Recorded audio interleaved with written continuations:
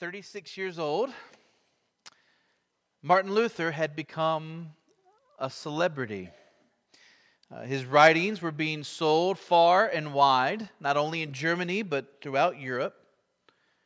A printer in Basel, Switzerland, took several of Luther's writings, including the 95 Theses, and he put them all together in one book, and he soon reported that he had only 10 copies left, that he had never had a book sell out so quickly. Today, people put posters of celebrities on their walls. We think Luther may well have been the first ever celebrity treated this way. With the invention of the printing press, people were getting prints of woodcuts of Luther, and they were hanging them up, posting them in their homes. One very famous one portrayed Luther as Hercules with the Pope hanging from his nose. Luther never asked for any of that. As a monk, he had struggled inwardly to find peace with God, and he had found his answer in the Bible, that sinners like us are made right before God, not by our own works, but by trusting in the Lord Jesus Christ. This message of salvation by faith alone in Jesus alone, it revolutionized Luther's life.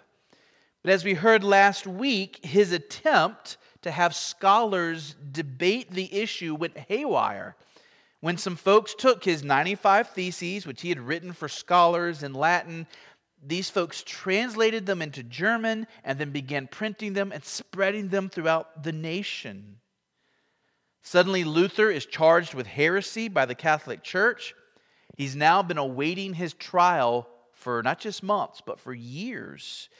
He expects he might be forcibly kidnapped and taken to Rome or simply assassinated at any time. One of the groups in Germany that came to support Luther were the Knights. Their home base was a castle in Ebernburg, where one of their leaders would read Luther's writings to them. According to Bainton, from whose book I'm taking these introductions, one popular pamphlet that was being spread around Germany told the story of a peasant who paid only half of a fine that he owed to the Catholic Church as an act of penance. A knight came and told the peasant, "You should not have even paid the first half." Jesus told his disciples not to take people's money when he sent them out. Jesus says that in Matthew 10, Mark 6, Luke 9, and Luke 10. The peasant responded in surprise, "Sir Knight, how do you know so much Scripture?" And the knight's answer, "We've learned from Luther's books, read to us each evening at the castle." Well, with knights promising to protect Luther, his courage grew. He wrote a book called The Babylonian Captivity, in which he denied 5 of the 7 sacraments of the Catholic Church as unbiblical. According to Luther, only baptism and the Lord's Supper are the actual sacraments taught in the pages of the Bible. He also taught another radical idea, the priesthood of all believers. Because Jesus is our great high priest, all Christians have access to God through him. We don't need to go to a Catholic priest to represent us before God. We're all priests. We're all able to relate to God through Jesus. The Catholic Church treated priests as higher citizens in the kingdom than lay people. But Luther denied all that. He declared that every part of Christ's body is important. The businessman, the wife keeping her home, these were all important roles, just as important as the preacher, because everything done in obedience to God honors him and shows his worth. Up to this point, the Catholic Mass was, the people were allowed to eat the bread, but only the priest were allowed to drink the wine. They said that the lay people were just too clumsy, that the lay people would spill the blood of Jesus. But Luther put an end to all of that. He says all Christians are to eat the bread and drink the wine, receiving those elements as Christ's pledge that he is indeed their Savior, and that he will bring them to the great wedding feast in heaven. So Luther was bringing all of Europe back to the Bible, back to the Scripture. What does the Bible say on this? What does the Bible say on that? And in doing so, he was knocking down one domino after another of the teaching of the Catholic Church. As you can imagine, the church responded. The Pope issued what was called a papal bull. It basically was a document declaring Martin Luther a heretic and excommunicating him from the church. This document meant that Luther was to be treated as a hell-bound man and as an enemy of the truth. Towns and villages throughout the Holy Roman Empire held book burnings in their town centers. They would burn any of Luther's works that could be found. The papal bull had said, "Arise, O Lord, and judge thy cause. A wild boar has invaded thy vineyard." And this was Luther. He was the wild boar, whose simple teaching of Scripture was wreaking havoc on the church. Luther wrote to a friend at this time, he said, "Our warfare is not with flesh and blood, but against spiritual wickedness in the heavenly places, against the world rulers of this darkness. Let us then stand firm and heed the trumpet of the Lord. Satan is fighting not against us, but against Christ in us. We fight the battles of the Lord. If God is for us, who can be against us?" Luther wrote an appeal to the nobility of Germany. He called for them to join his cause and to bring the churches of Germany back to the Bible. Yet according to the teaching of the Catholic Church, the Pope was the sole interpreter of Scripture. Who was Luther to say that he knew better than the Pope what the Bible taught? Luther responded, "Balaam's ass was wiser than the prophet himself. If God then spoke by an ass against a prophet, why should he not even now be able to speak by a righteous man against the Pope?" When the papal bull that excommunicated Martin Luther finally reached Wittenberg, the people there had a public burning, not of Luther's books, but of the papal bull itself. Luther saw that this was not an attack on himself, but on the gospel of Jesus.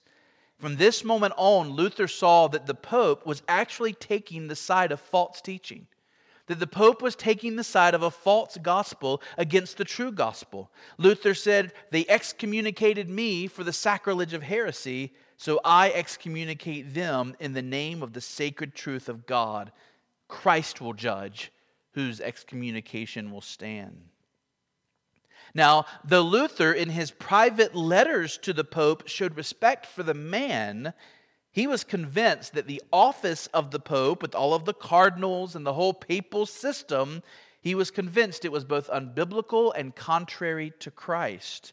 And so from this point on, he would refer to the Pope as the Antichrist. He had printed his reply to the papal bull, and it included these words: Peter said that you should give a reason for the faith that is in you. This bull condemns me from its own word without any proof from Scripture, whereas I back up all my assertions from the Bible.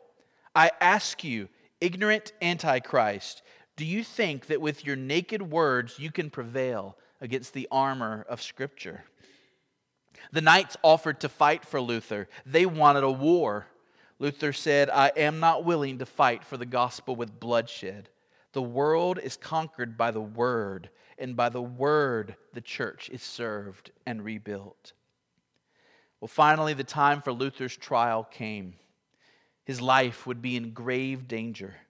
Would he leave the safety of Wittenberg and expose himself to danger by showing up there in the city of Worms? Luther knew that it wasn't really him, but Christ's truth that was on trial. And so he wrote to Frederick the Wise, and he said, "I will go even if I am too sick to stand on my feet. If violence is used, so be it. I commend my cause to God. He lives and reigns who saved those 3 boys from the fiery furnace of the king of Babylon. And if he will not save me, my head is worth nothing compared with Christ. This is not a time to think of safety. I must take care that the gospel is not brought into contempt by our fear to confess and seal our teaching with our blood." And so the trial began, January of 1521, but Luther's part didn't come to the very end in April. He had to answer for what he had written and the charges that were laid against him. The climactic day was April 18th. "I ask you, Martin, answer candidly and without horns. Do you or do you not repudiate your books and the errors which they contain?" "Well, since your majesty and your lordship desire a simple reply, I will answer without horns and without teeth. Unless I am convicted by Scripture and plain reason, I do not accept the authority of popes and councils, for they have contradicted each other.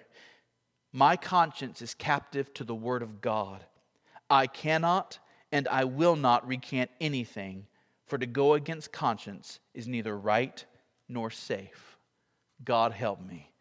Amen." Turn with me to 1 Timothy 2. 1 Timothy chapter 2. And as you're turning there, let me ask you a question. Why did Luther change his mind about the Pope? Even after he had embraced the gospel of salvation by grace alone, through faith alone, in Jesus alone, he had not immediately rejected the Pope. He had been taught since he was very young that the Pope was the head of the church. Why did Luther suddenly embrace this idea of the priesthood of all believers? He was a priest himself. He was now teaching something that put himself out of business. He was a Catholic priest before his excommunication. Now he's teaching all people are priests. What changed for him? What changed was that Luther was continuing to saturate himself with the Bible. And there he found this truth of Solus Christus, Christ alone. Here is the truth in a nutshell. We do not look to ourselves, but to Christ alone for salvation, because He is the only mediator between God and man. This truth, taught in 1 Timothy 2, verse 5, changed everything. It was this truth that meant that Luther could no longer continue in the Roman Catholic system. It was this truth that brought Luther to see that churches didn't just need a little change in theology. Churches needed to be radically reformed in practice. Frankly, you and I are here this morning in a Baptist church, worshiping the way we do, understanding the world the way we do, living our Christian lives the way we do, because of what Luther helped the world to see in Scripture about Christ as our only mediator. So look at the passage, 1 Timothy 2. In this passage, Paul's writing about prayer. He's calling Christians to pray. We're to pray for all people and those who lead them. As we pray for the world, we should ask that God's people would be permitted to lead peaceful and quiet lives, godly and dignified in every way. So we're to pray against persecution. We're to pray against attitudes and policies that would force Christians to suffer as they seek to obey Jesus. Paul tells us that these prayers for the safety and the welfare of the Church of Christ are good and pleasing to God. In verse 4, we have a wonderful statement that God desires all people to be saved. And I am a Calvinist from the top of my head to my toes. And I believe that any person who comes to Christ does so because they were chosen from before the foundation of the world. But if you agree with me on that, do not let your Calvinism rob you of the joy of verse 4. God genuinely does desire the salvation of all people. Over and over again in Scripture, we find God issuing universal calls to salvation, and He really means them. When Jesus wept over Jerusalem, lamenting that the people in that city would not turn to Him, He was genuinely weeping. God loves souls created in His image, and He desires the salvation of all people. There are two wills in God, His secret will and His revealed will. Ultimately, for the higher glory of His name, God has decreed to love some people with an effectual love that draws them to Himself in salvation, but God has not given us their names. That's part of His secret will.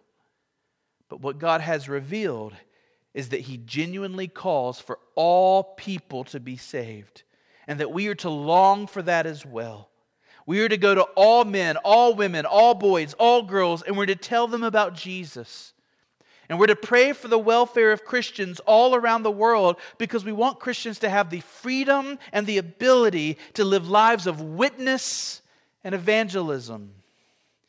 We pray for the welfare of Christians around the world, not only for their sakes, but for the sake of their witness, for the sakes of the lost.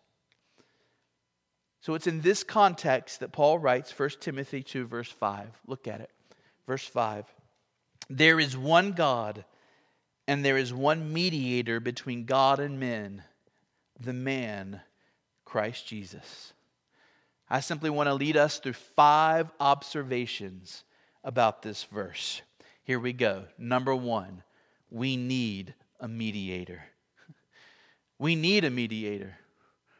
This verse implies that men, meaning mankind, male and female, old and young, we need a mediator between us and God. You and I in this room need a mediator. So think of two people, and they have a very serious disagreement with one another. How can this disagreement be resolved? Well, sometimes we bring in a mediator to help. The mediator works to bring the two sides together. The mediator works to help resolve the issues and to bring peace. The Bible is clear that there is a serious divide between mankind and God. He is holy, and He made us to be holy. But we have transgressed His law, broken His law, made ourselves criminals in His world. The divide, the issue between us and God is our sin. And not just one sin. Sin upon sin upon sin. It's not just that there's an occasional sin here or an occasional sin there. It's that there is sin deep in our hearts, pervading our minds, polluting our souls. The Bible's assessment of man is that we have become corrupt and rotten, and yet in His great love, God looks upon wicked human beings and chooses to love them still, and He desires reconciliation. But how in the world can that be done? What fellowship can light have with darkness? Righteousness cannot make peace with evil, and God cannot make peace with us. He would deny Himself. He would cease to be God if He, is the holy, holy God, made peace with us in our wicked rebellion and evil. Is there a solution? Is there a way to bring sinful man and holy God together? And the answer is yes. That solution is a mediator. One who can go between and bring God and man together. So, second observation, God has appointed a mediator. From the foundations of the world, before God even created man, God intended to carry out this work of salvation. He intended to put on display the glory of His attributes of mercy and grace, that we might marvel and enjoy Him all the more. And so within the Trinity, God the Father appointed God the Son to fulfill the role of a mediator. 1 Peter 1:20, He was foreknown before the foundation of the world, but was made manifest in the last times for the sake of you. John 6:27, do not work for the food that perishes, but for the food that endures to eternal life, which the Son of Man will give to you, for on Him God the Father has set his seal. Isaiah 42:1, behold my servant, whom I uphold, my chosen. In him my soul delights. I have put my spirit upon him. He will bring forth justice to the nations. Our verse here in 1 Timothy makes clear that Jesus Christ is the mediator, appointed by God to bring peace between him and sinful men. Observation number 3. The humanity of Christ is essential.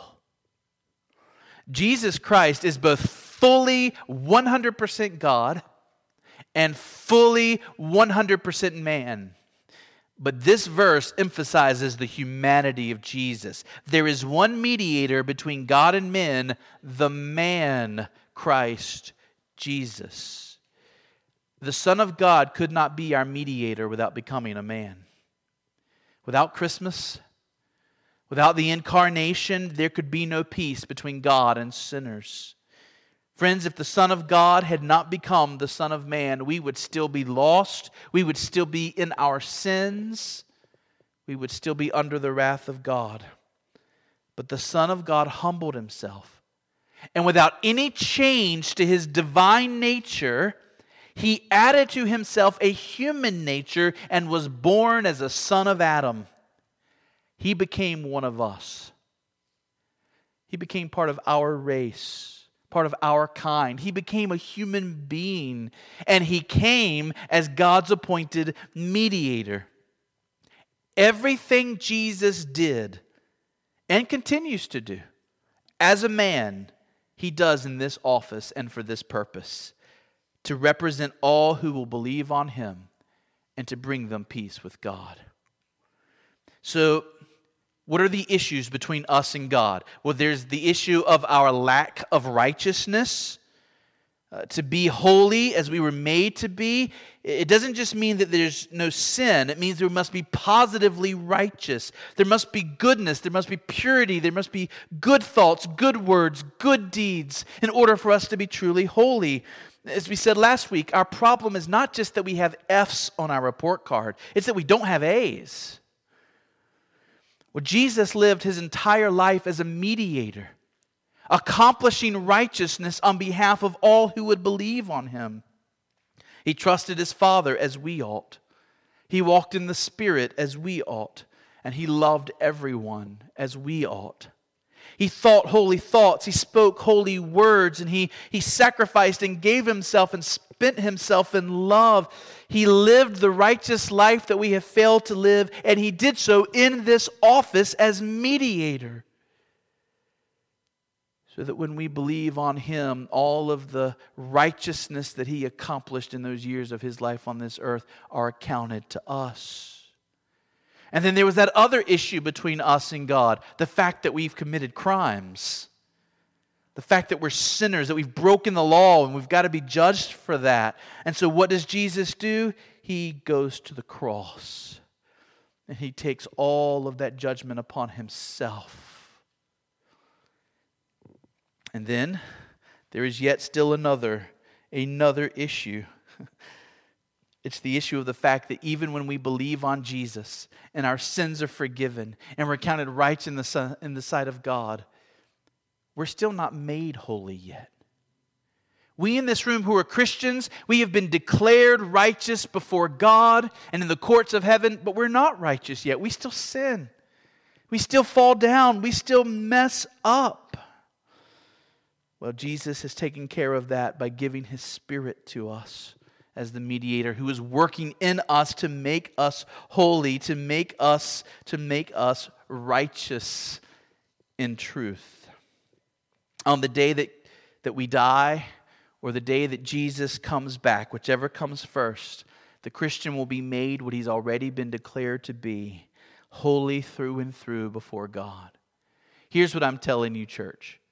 Every issue that separated you from God, Christ has dealt with as a mediator. The obstacles were huge. There was a Mount Everest of issues between us and God. Who could possibly remove them? Jesus Christ came as mediator, and He has removed them so that there is nothing keeping you from reconciliation with God except your own willingness to believe or not to believe.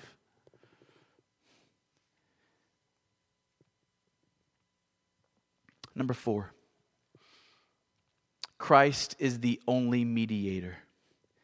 The only mediator. This was the key issue in Luther's day, and I think it's even more crucial in ours. There is no other mediator. There is no one else that can make you right with God.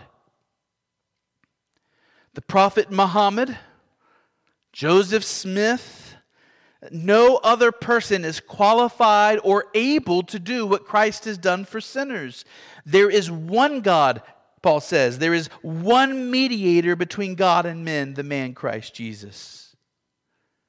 Now, in Catholic teaching, Jesus is our mediator, but He's not the only mediator. The saints in heaven are also mediators. So you can pray to saints in heaven, and they will intercede for you before God.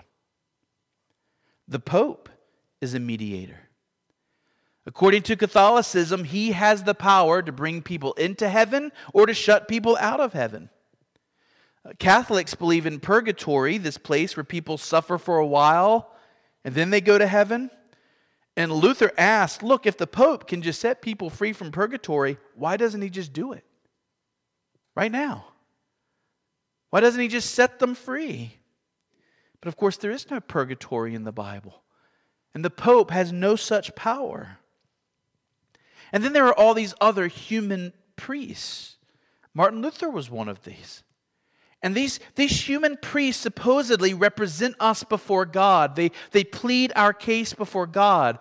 So when Catholics go to confession, they take their sins to the priest. And the priest then, on behalf of God, tells them what they must do to atone for their sins. Pray 3 Hail Marys, so forth. Mount Hermon, none of that is scriptural. None of that is found in the pages of the Bible. Jesus is your one and your only priest, your great high priest. If you want God to hear your prayers, you go to Jesus. That's why we pray in Jesus' name. By the way, praying in Jesus' name doesn't mean that you simply tack on those words to the end of the prayer. You can, but you don't need to tack on those words. Praying in Jesus' name means that you're praying in such a way that you know it's only through Jesus that God is hearing my prayer. Jesus is my advocate before God. Jesus takes the prayer that I pray and He brings it to the Father on my behalf. We worship God through Jesus Christ. We have a relationship with God through Jesus Christ. God is the Father of Jesus Christ. So when we believe on Christ and are made one with Him, God becomes our Father too. Our whole relationship with God centers on Jesus. He's our righteousness. He's our forgiveness of sins. He is our door to heaven. He is our peace with God. Do you love the Lord Jesus Christ? Do you love Him? Is He precious to you? Listen to Richard Sibbes. Shall our sins discourage us when Christ appears before God for sinners? Are you bruised? Be of good comfort. He calls you. Conceal not your wounds. Open all before Him. Do not take Satan's counsel. Go to Christ. Although trembling, as the poor woman who said, if I may but touch His garment, we shall be healed and have a gracious answer. Go boldly to God in our flesh. He is flesh of our flesh. He is bone of our bone for this reason, that we might go boldly to Him. Never fear to go to God, since we have such a mediator with Him, who is not only our friend, but our brother and our husband. I don't care how sinful you are, how messed up, how guilty you feel, how hopeless you feel. Look to Jesus and see that there is one before God who can take away your sins and give you eternal life. Run to Jesus and fling yourself upon Him and find rest for your weary soul. Jesus is the only mediator who can remove your guilt, make you righteous, and bring you peace with God. Observation number 5. Christ is an active mediator. So some people fill offices and have titles, and they're really just titles. They don't actually do anything. Some people hold figurehead positions, right? They hold an office, but there's not actually a job description attached. Christ is not just a figurehead. When we say that Christ is a mediator, we are talking about what He actually does. He is acting right now on your behalf as a mediator, dear Christian. Christ is a prophet. He speaks to us from God. He brings God's message to us. The whole Bible comes from the Spirit of Christ and is the Word of Christ. Not just the red letters. If you have a red letter Bible, don't think those letters are better than the others. The whole Bible, we're told, comes to us by the Spirit of Christ. It's all the Word of Jesus. The Pope does not speak for God. Your friend who comes to you and says, God gave me a message for you. Be wary of that. But there is one who speaks to you authoritatively from God, and it is Jesus Christ, and He does so through the pages of the Bible. More than that, He's given us the Holy Spirit who works through the Bible to open our eyes to its truth. We are given understanding and conviction and courage and hope as the Spirit helps us. So Christ is our prophet. Christ, dear church, is our only prophet. He's also our only priest. Priests offer sacrifices. We've already seen how Christ offered Himself as the ultimate sacrifice to God on our behalf. As our priest, He stands before God, the wounds in His hands and feet, a constant reminder before God that our sins have been paid for, that justice has been satisfied. As our priest, we go to Jesus in prayer. We put our praises and our requests into the hands of Christ. He brings them faithfully to the Father. This is the context of 1 Timothy 2:5. We can pray because Jesus is our mediator. And of course, Jesus is our only King. As mediator, Jesus is head of the church. There is no other head. The Pope has no authority here. Neither do I or Pastor Merle. Only the authority that Christ gives in His Word. Your pastors are not the head of the church. Your deacons are not the head of the church. Christ alone is head of the church. And He leads and guides through His teaching in the Word. Here is good news for sinners like us. God has provided a mediator to make us right with Him. Jesus Christ is a prophet, He is a priest, and He is a king. He is everything that we need. He is more than you could have ever dreamed for or imagined. Do not turn to other mediators, but center your life on Christ. Love Him, trust Him, and enjoy the peace that God gives only through Him. Amen? Amen. Let us be a church that centers our life on Christ alone. Let's pray.